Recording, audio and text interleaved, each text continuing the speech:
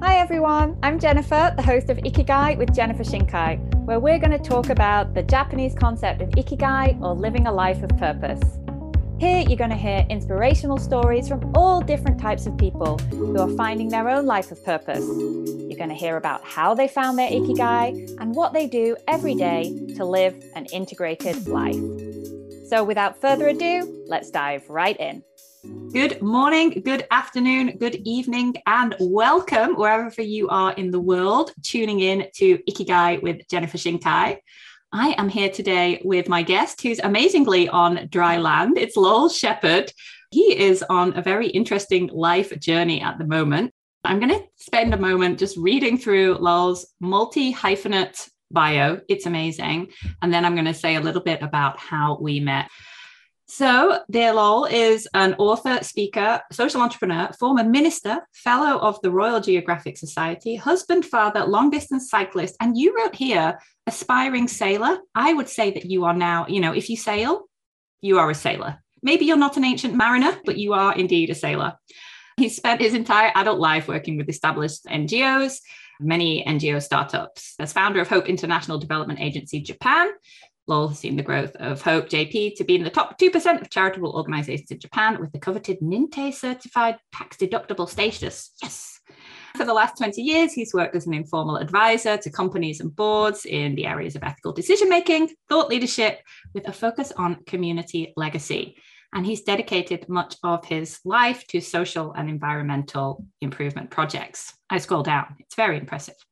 As an author, his book, Never Too Late, was published in 4 languages and was the catalyst for his latest social enterprise called the Never Too Late Academy, of which the flagship course is called Daring to Realize Your Dream. And he moved onto a sailboat 2 years ago in Tokyo and is currently sailing full-time around Japan, training for his solo crossing of the Pacific. And his voyage is being documented by the History Channel. The pilot is being aired. It says in 2022. Is it? Maybe there's been some changes on this, I think. There has been some changes. I can tell you the reason why, but we'll get into this bit. This was a bit, I was like, is this accurate now? But we'll dive into it. But here it goes. And he found out about these many other people, never too laters. So he started the Never Too Late Academy to help others gain the courage to realize their dreams. And of course, as with all my guests, you'll be able to see links to all of his projects, his channels, his social media down in the bottom. And after this chat, I really hope that you follow and support his work. Amazing. But we met, as we were saying, today we're recording on March the 11th, which is a very momentous and sad day in Japanese history, the day of the triple disaster in Tohoku. And we met just after that, because at the time I was working in the same company as your lovely son, Ryan. And I was remembering as I was preparing for this, I gave him some advice. He asked me like, oh, Jen, what should I do?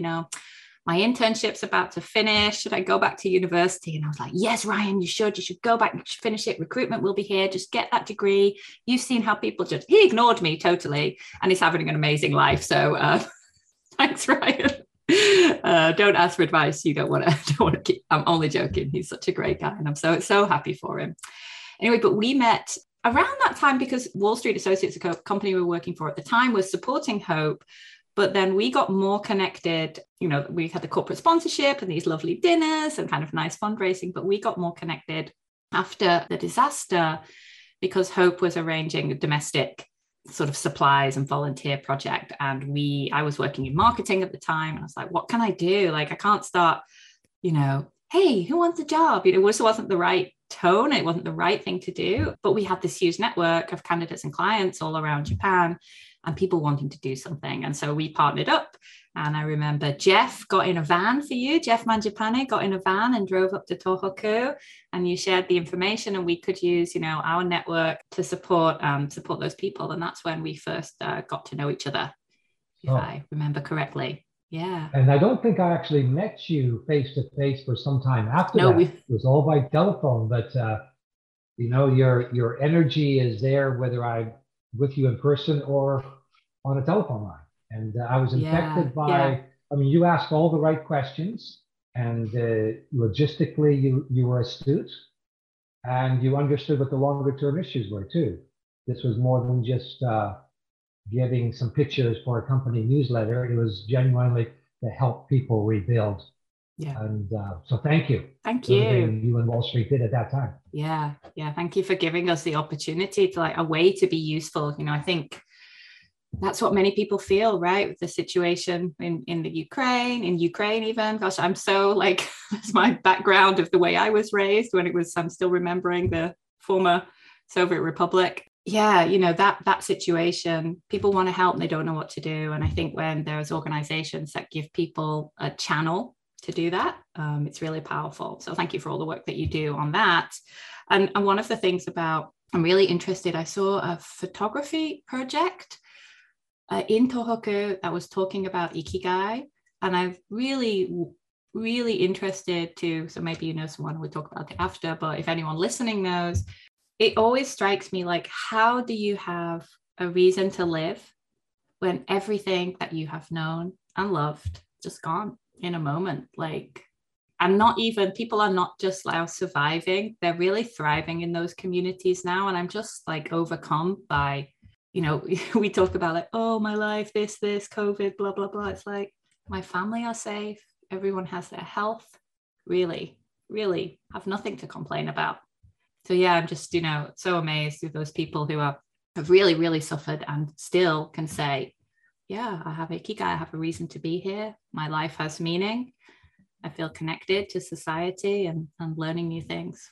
Amazing stuff. Well, is that where you were inspired then with Ikigai? Not particularly. Focus some of your life on this. But it's one of the things that I'm really I'm interested to find out more about that, like how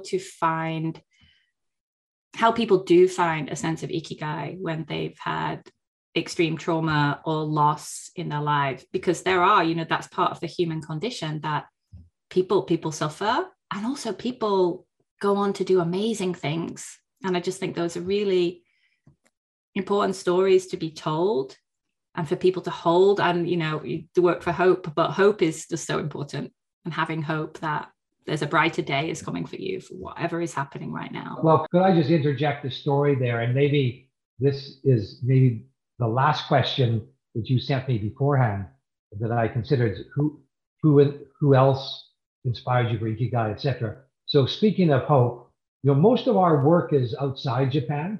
And in fact, when this happened 11 years ago, within hours, I was having hundreds of emails to Hope, what are you going to do? And I kept saying, we're overseas development. We can't deflect any of our resources. Otherwise, we create more victims. So I was saying, give to the Red Cross, because that's the only mechanism at the time.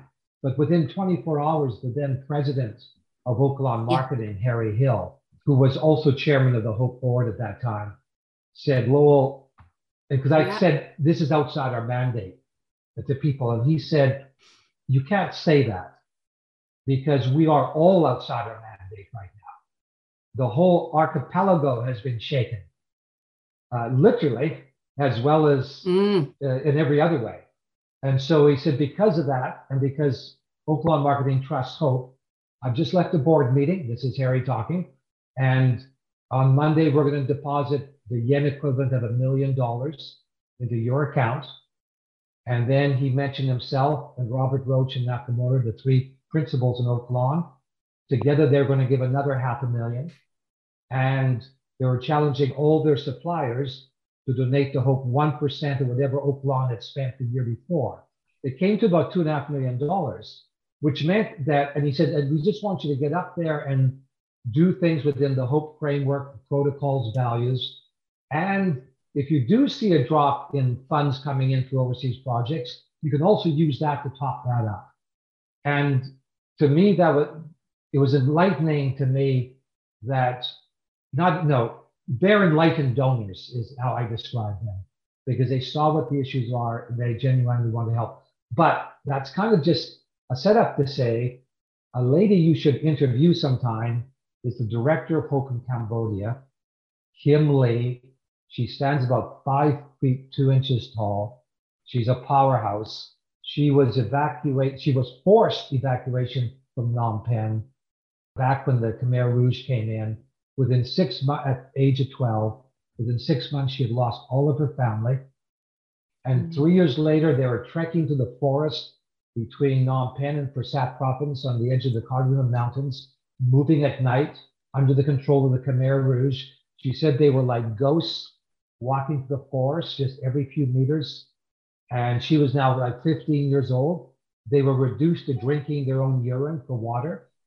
And on that night, she was walking in like, this is not life. This is not living.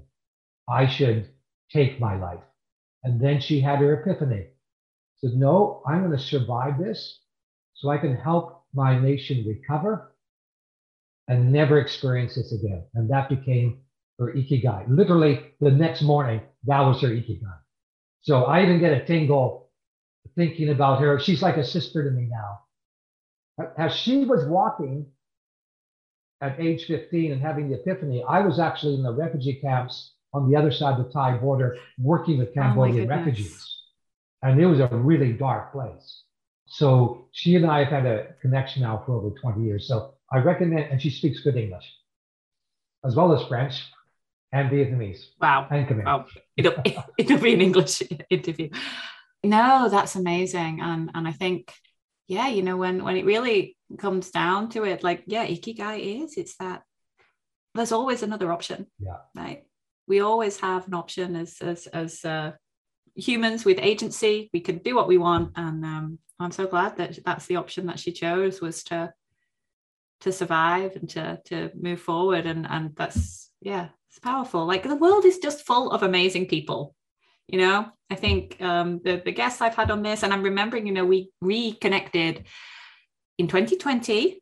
I think it was around May. It was like there was a little dip in COVID, and Angela Ortiz's book was launched. Right. Oh, yes. And that's when you told me about your wild. We all went to a party. We all went to a party and we're like, hello, can I touch? Shall we? What do we do? Yeah, it was like a brief opening, and it was amazing. And and you spoke and supported Angela, and you shared about your wild sailing plan. So let's get into that a little bit, about like where you are in your life now. Tell me about Wahine. Is it? I'm just pronouncing it right. Wahine is my boat's name. Yes. Yes. Tell me about this new woman in your life, and what's going on, Lol? Well, that woman in my life, my boat is currently tied up in Fukuoka.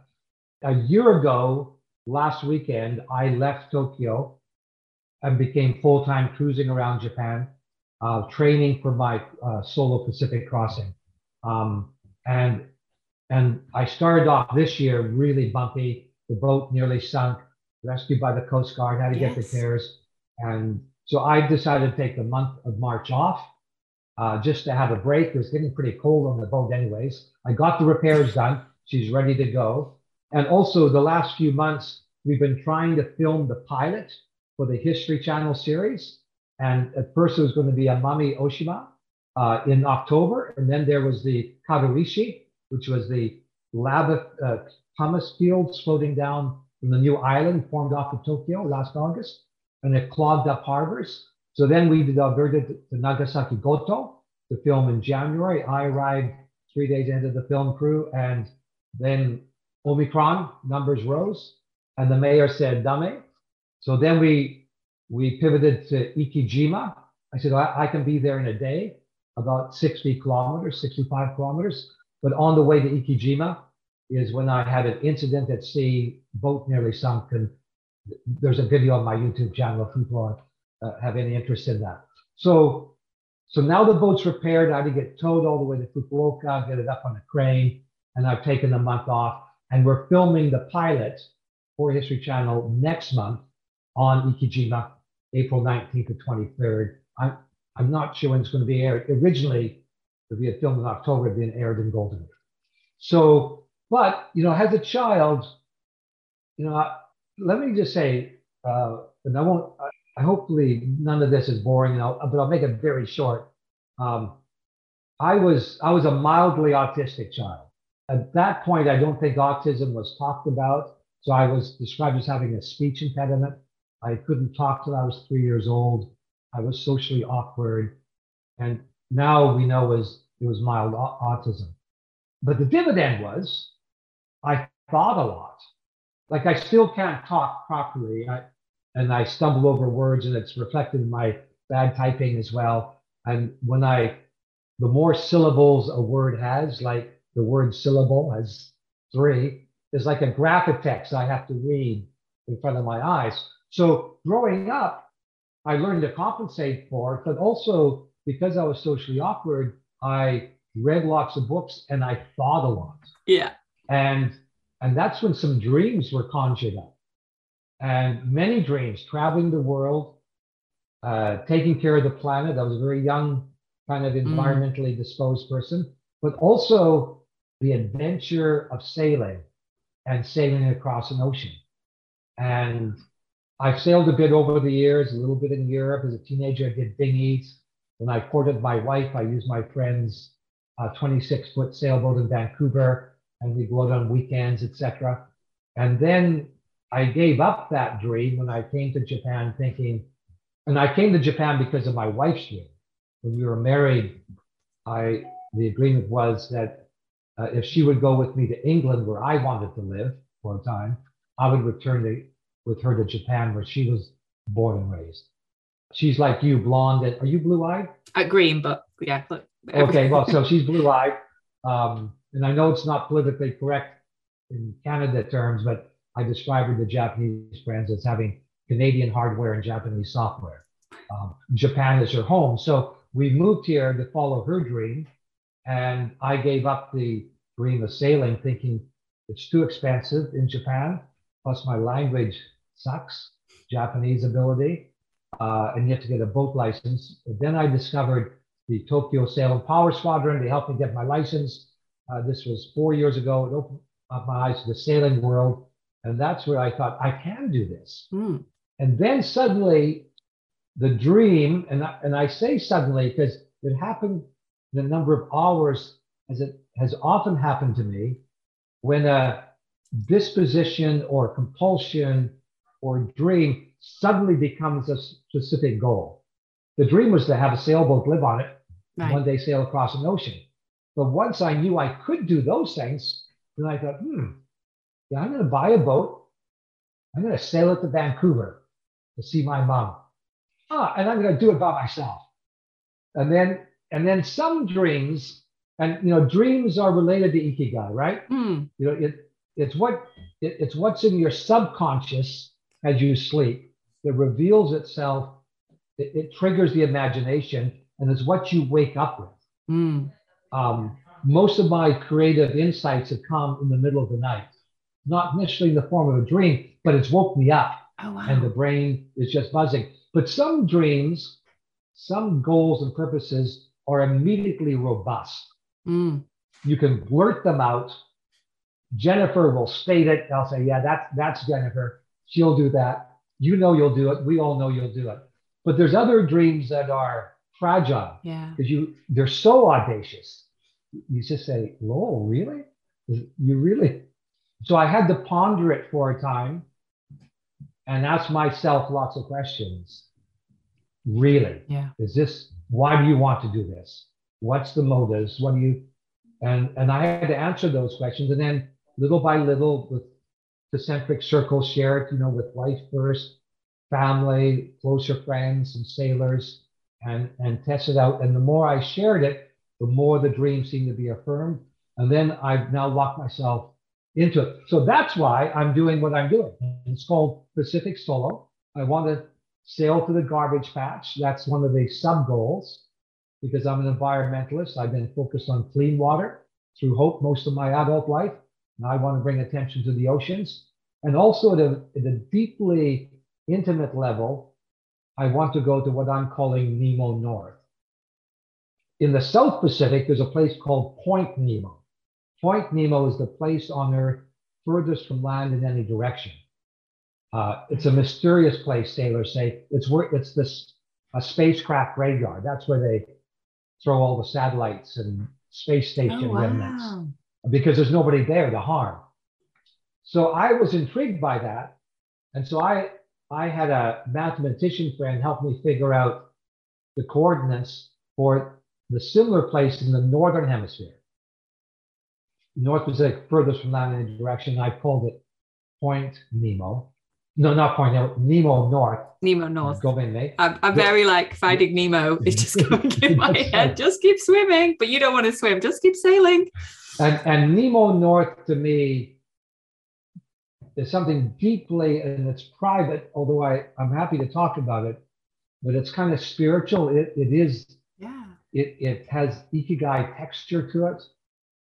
Because I realized my thrill is not getting to Vancouver. That's where I'll finish the voyage. But really, it's to get to that point where I'm so alone, where in the, Immanuel Kant talked about what evokes reverence and awe is looking up and looking within. Well, I've added something to that. I want to go to a point where I consider the expanse above, the mysteries within, and the terrors below, because I'm scared of the deep. And I don't want to stay there. I'm not a monk. I have become a very social person. I've lost the awkwardness, I think anyways, at least I'm comfortable with people. So I want to return to all my relationships. But to me, at this point in my life, that's important. Although I can say I've already had many Nemo North moments of solitude, at sea, on the boat, terrifying moments. In some ways, I'm feeling I haven't achieved it completely, but the spiritual experience I was looking for has been, I've had those moments. Two questions people ask me most about this is, what does your wife think? And that's asked in a variety of ways. Does she love you? How big is your life insurance policy? But the other question is, are you scared? And I say, of course I'm scared. I have a particular philosophy of fear and failure where they're not enemies, they're friends. And they're constant companions with whom you have to work out your relationship. But also, to quote somebody else, in terms of this specific goal and dream, the fear of not doing it is now greater than the fear of doing it. So it hasn't always been my Ikigai, but now the fact that I'm going to sail across the ocean solo, or even sail from Shikoku to Kyushu, that's something that focuses you because the stakes are high. And I want to mitigate risk, but it gets me up in the morning. Wonderful. So many things. And I was intently listening and didn't take my normal notes. So I'm trying to remember what I wanted to pull back on. One was, you talked about you said Nemo North has the texture of Ikigai. So what's the texture of Ikigai to you? There's just such a beautiful phrasing. Well, they resonate with each other. They're cousins, because when you wake up, what is your life's worth? What is your legacy? What causes you to roll out of bed in the morning, which I think is the cultural usage of that term? It means you need, Ikigai is a magnet. It draws you. It draws you out of bed. It draws you to your computer. It draws you to go out for the run, to do the marathon. Whatever steps are involved in realizing your purpose in life, it's a magnet. It draws you into all of that. And Point Nemo to me is a magnet. I can't, and not many people talk to me about it because the context isn't Ikigai, number one, but it just sounds so quirky and idiosyncratic, and they don't get it. I think it's magical, actually. It's magical. You're right. And I think there's a magic in Ikigai. Yeah. It is something that, Paul Dupuis, who we both know, yes, and we were talking informally about before. Hi, Paul. He was saying, Lowell, you need to be known as the Shoshin guy. And my Japanese is lousy, so what's that? He said, beginner's mind. And what I'm realizing, particularly at this age, what also gets me up in the morning, every morning, is there's so many things to learn. Yes. And I discovered in reading about Shoshin, is not just about having a disposition to always trying to be better and learn, but the Shoshin concept is also the excitement of a baby discovering something, like walking for the first time, or learning you can do this, or having an insight.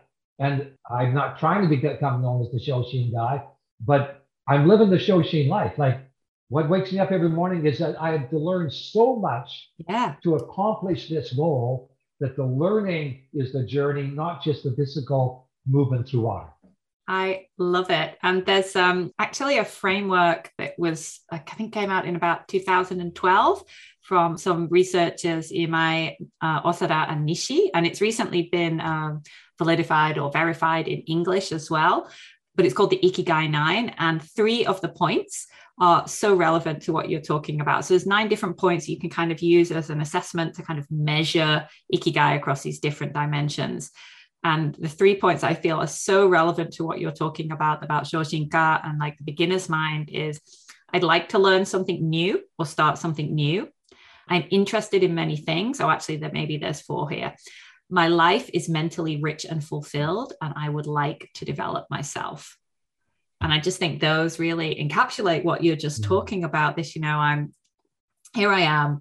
You sailed for a bit when you were younger, you didn't for a long time. And then now it's not like you're just kind of, going out on a little dinghy. This is a serious commitment to learning. Like there are facts, there are skills, there are rules. There's just a whole ecosystem to understand.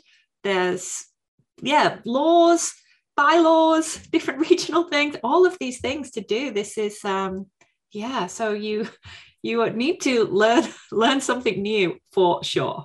So just another comment with Ikigai too, and beyond all of that, beyond Point Nemo, which is a very self-centered thing. I mean, so much of this is selfish. And I keep saying that to my family. I know I'm being selfish. They, for the most part, say no, except my daughter-in-law, Ryan's wife, says, Dad, it makes me angry because you're making us worry about you. And, they're also supportive and proud. But there's something even larger than that for me. And it is what you read in my bio, which in the bio is described as community legacy. But I am concerned with what I leave behind. And the focus of that now is my grandson, Ryan, your former colleague's son, who's now 10 years old. No way. I want to leave something with him that when I'm long gone, and in whatever format the YouTube channel is, or books or whatever, he can say, my grandpa did that. And in fact, I'll tell you about an epiphany I had coming back from Cambodia. I was, I think, 61 at that point. I had a donor from Tokyo. He was in business class. I was in the peanut section, quite happy to be there. He tried to actually upgrade me, but he thought he could use points. It was going to cost $1,000, and I wasn't worth that much to him. He didn't like you that much. So I was in the back, and I was just thinking, I had people in Hope saying succession plans, and this, and of course, it all made sense. But having just been in Cambodia and met families who I've now known for many years, I just said to myself, you know what? I'm never going to retire. Now, in terms of coming off a payroll, that's one thing. But in terms of your life's purpose, in terms of I didn't use the word ikigai, but I said, there's still so much I want to do. And so I'm not going to retire. I'm just going to find other ways to accomplish my life's goals. So all that to say, I came home and told my wife first, stop talking to me about retirement. I told Mackenzie, my younger son, who's a film director. And then I had this night with Ryan, Maria, and Eli at Graham's Cafe on the first floor below your old offices. Were you still with? Yeah. And one of my favorite places to eat. It's no longer. Oh my goodness. And so I just explained all this. What I just basically told you, I told them. Eli's 2 years old. He's playing with toys beside me. And then with a little bit of moist eyes, I said, and Ryan, Maria, I'm not doing this for you. I'm doing it for him. And at that point, Eli put his toy down, put his little arms around my neck, and said, thank you, Grandpa. And you know what? It's a highly subjective moment. It doesn't prove anything. It didn't mean suddenly I had $1 million. It changed nothing except it sealed it for him because he got it. You're a mom crying. I'm a grandpa crying. Yeah. I don't know if this is waterproof mascara, but. So what wakes me up in the morning? my grandson does. Because I want him to be able to say, my grandpa did that. Thanks. Well, that's so beautiful. Yeah. So allergy season here in Japan, everyone. So watch out for that bit dusty in my room.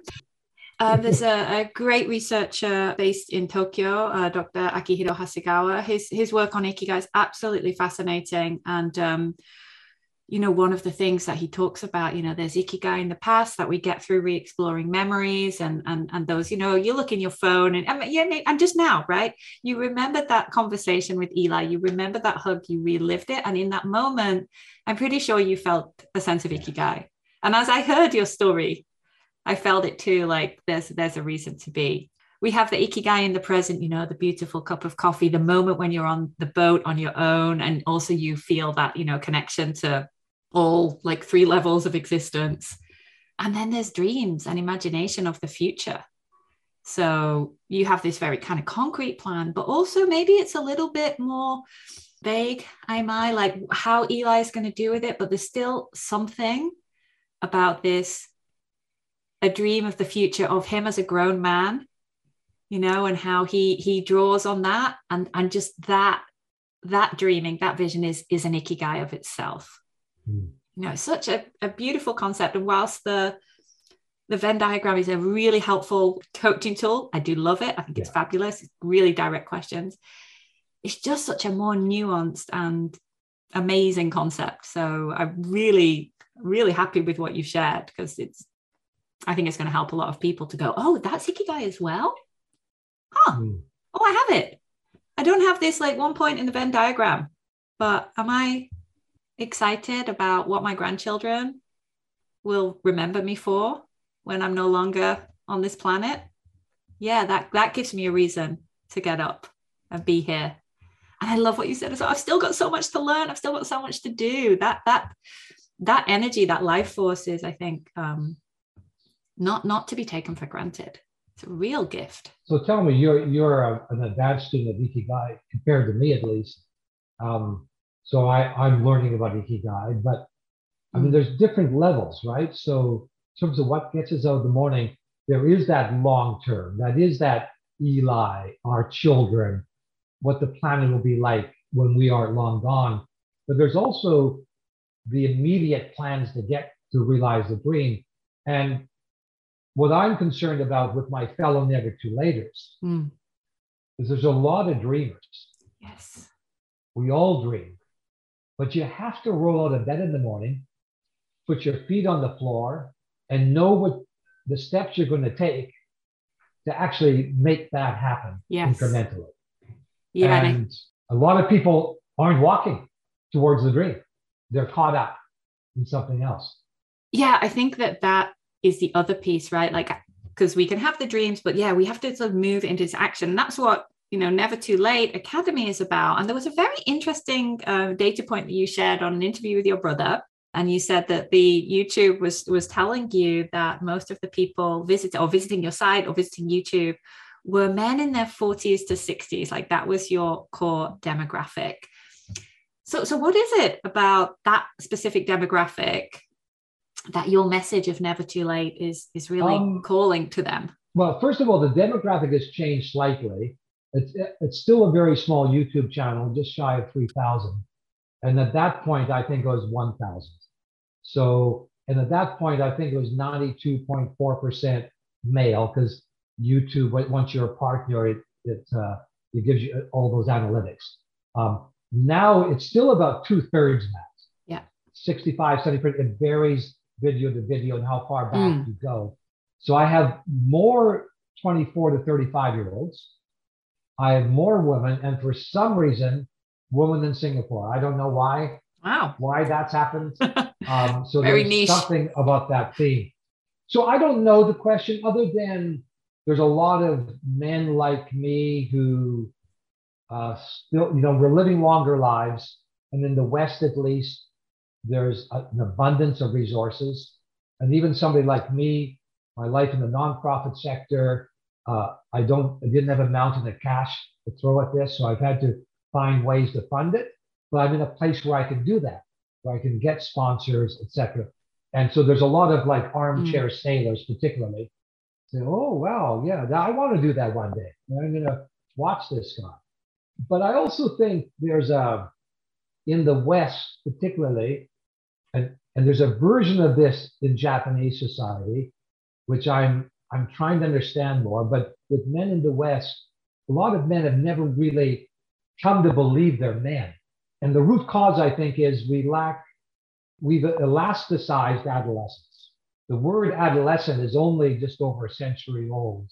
Arnold van Gennep, an anthropologist, created the term to describe what he saw as a widening period between childhood and adulthood. And then the word teenager was invented by American marketeers after the Second World War, kind of common knowledge, and marketing dollars went to exploit this gap. And I raised two sons, and I was intrigued by Nelson Mandela's Rite of Passage.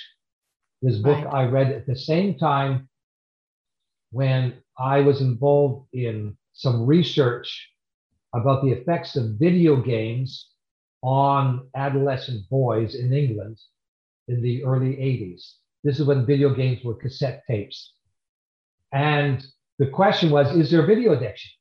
So a number of organizations, including Levi Jeans, funded a research project, and it was non-conclusive. They said, we can't find real evidence that there's video game addiction among boys between the ages of 12 and 15, but we do see some signs of it among the fathers of those boys, which that then caused me to begin to look at the role of the puberty rite of passage. And I wrote a book about it called Boys Becoming Men.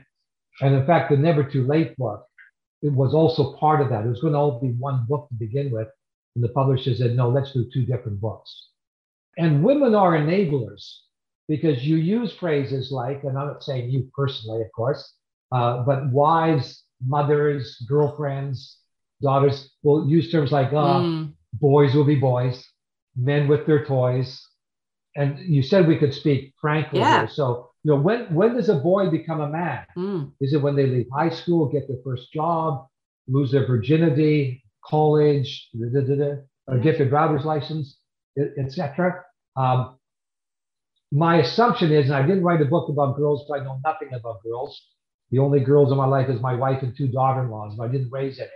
But I think there is a biological change that my assumption is for many girls, if not most, that biological change will prompt a conversation with another woman, whether it's a friend, a mother, an auntie, and basically have the facts of life explained, if not explained already. I'd be intrigued to know what your view is. Boys, the equivalent would be, and forgive the frankness, would be a wet dream. Go for it. Would be a wet dream, and you don't tell anybody about that. Like everything is so secretive with a boy.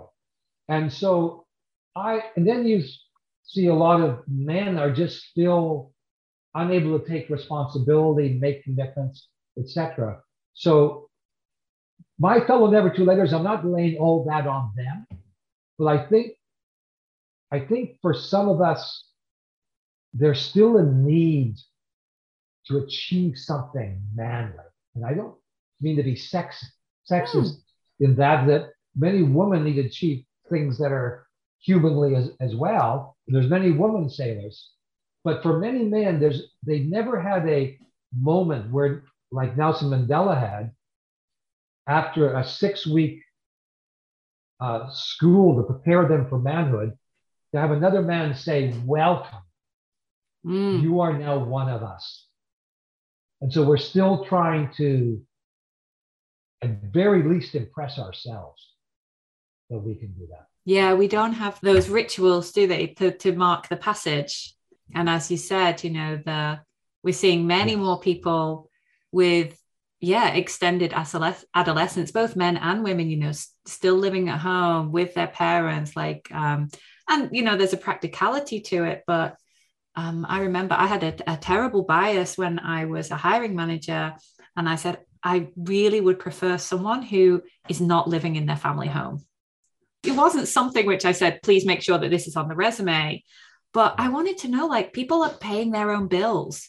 people are adults, right? You know, they're managing all of those complexities of life. And I know there's many reasons why people are staying at home, but this was kind of in the era of Japan where we had the phrase, which was the parasite single. I don't know if people still use that, but this was usually a woman actually of a certain age who was unmarried, still living at home, working, and all their disposable income was frittered away on fashion and travel. God, it's so misogynistic now. I remember it actually, hearing myself say it. Like, wow, that was a broken model as well. But there's something about, you know, when you become adult. I definitely don't think I became a woman when my period started. And actually, talk about secretive. This is like, I don't think I've ever announced this on a podcast. I lied about when my period had started because I went to an all girls school. And so people were like, have you started yet? Have you started yet? And I was like, yeah, because it became a point where people were kind of getting picked on. So maybe there is something in that it's definitely an initiation into the world of womanhood. But I had an older sister, so I knew what was going on, so I could sort of talk about it. And I didn't start my period till I was like nearly 14, 15. It was actually quite late. And now I look back and go, thank God. Thank God. Literally bloody awful. But that's a different subject. It does remind me every month that I'm alive, though, for sure. I'm not sure. It doesn't make me get out of bed, though. Definitely makes me stay in bed. Anyway, we digress on it. But yeah, there's something about that when you take those responsibilities for yourself as an adult, like have those challenges. And then maybe there's something about, I was thinking about this demographic. And especially from my perspective in Japan, I sort of feel like many men are not given the space to dream. There's a pro and con to not having, you know, women's participation in the workplace for sure, but women are allowed to opt out. We don't have to aspire to become a manager, to move up the corporate ladder. And that option is not there for a lot of men. They have to have, you know, the stable income. They have to be the breadwinner. And if they said, oh, I want to do this side hustle, or I want to do these things, it's really quite frowned upon to move outside of that. So I just feel there's something which is quite stifling for I think you're absolutely right. People in that. So let me tell you a little story about my other son, Mackenzie, who's a film director. Yes. And we're both Ryan and Mackenzie, and this isn't always the case. And it wasn't the case for me. Although I had dreams, I really struggled to find which path to walk once I became an adult. And it ended up I became a minister for a time, as you read. Ryan and Mackenzie both illustrated early in life what their passions were. And Mackenzie was storytelling. Ryan was making money. And I remember counting money with Ryan when he was 5 years old. And he started his first company when he was 15 at high school, etc. With Mackenzie, it was storytelling. Nice. First, a comic strip, 4-frame strip. The character was a worm called Spud. Then he wrote 2 novels between the ages of 10 and 12. Never published, of course, but in terms of, you know, writing out a full story and character development. Then at age 12, I brought home a camera from Singapore, which, unknown to me, could do 60 seconds of video. Otherwise, it's still camera. He discovered the function and began to make Lego movies. And then at age 15, he came to me and said, Dad, I need a new video camera. And as a parent, you know, you're not always sure how much influence you have on the formation of their dreams, even of their ikigai. And I've never shared this publicly before. I don't think Mackenzie will mind. I've never heard him share the story, so maybe it didn't have as much effect as I think it did. But he came to me and he said this, and I said, well, have you found the camera? He says, yeah, I have. I said, how much is it? He said, $5,000. And I was kind of like you, I said, how are you going to pay for it? And then he went, And then I saw a moment as a parent. And I said, Mackenzie, you know, there's a lot of people who are talented, who have creativity. This goes back to the stifling conversation, the issue that you raised. And you know, whether it's playing sax, oil painting, writing books, movie making, whatever, for whatever reason, they never make a living from it. And as a result, by the time they're 30, 35, 40, 45, it's been squeezed out of their lives. And they have some regret and they miss it, even though they may suppress it. But I said, and I think sometimes they do it because they assume they can't make money from it. Others are snobbish. They don't want to prostitute their talent. They don't want to taint it with putting a price on it. Sell out. What I do is priceless. Yeah. But so there's a number of reasons, but they end up not being able to do it anymore. But if you can learn how to monetize, commercialize, I think was the word I used then. So here's the deal. Bring me a business plan. And if you can show how you'll pay me back within a year, I'll put it on my credit card. So I don't know whether it was days or a couple of weeks. He came back, scribbled on an A4 piece of paper, very rough. It wasn't a professional business plan. But first of all, he found the same camera for $3,300. So it forced him. And good. And then nice, he had this cost plan, control. And he paid it off within 6 months. And Mackenzie has never done anything else but make films. And he's been nominated 3 times at Cannes Film Festival for Best Short Film in Asia. He won twice. If you're seeing the IKEA ads, if you watch TV, all the IKEA ads last year have been his.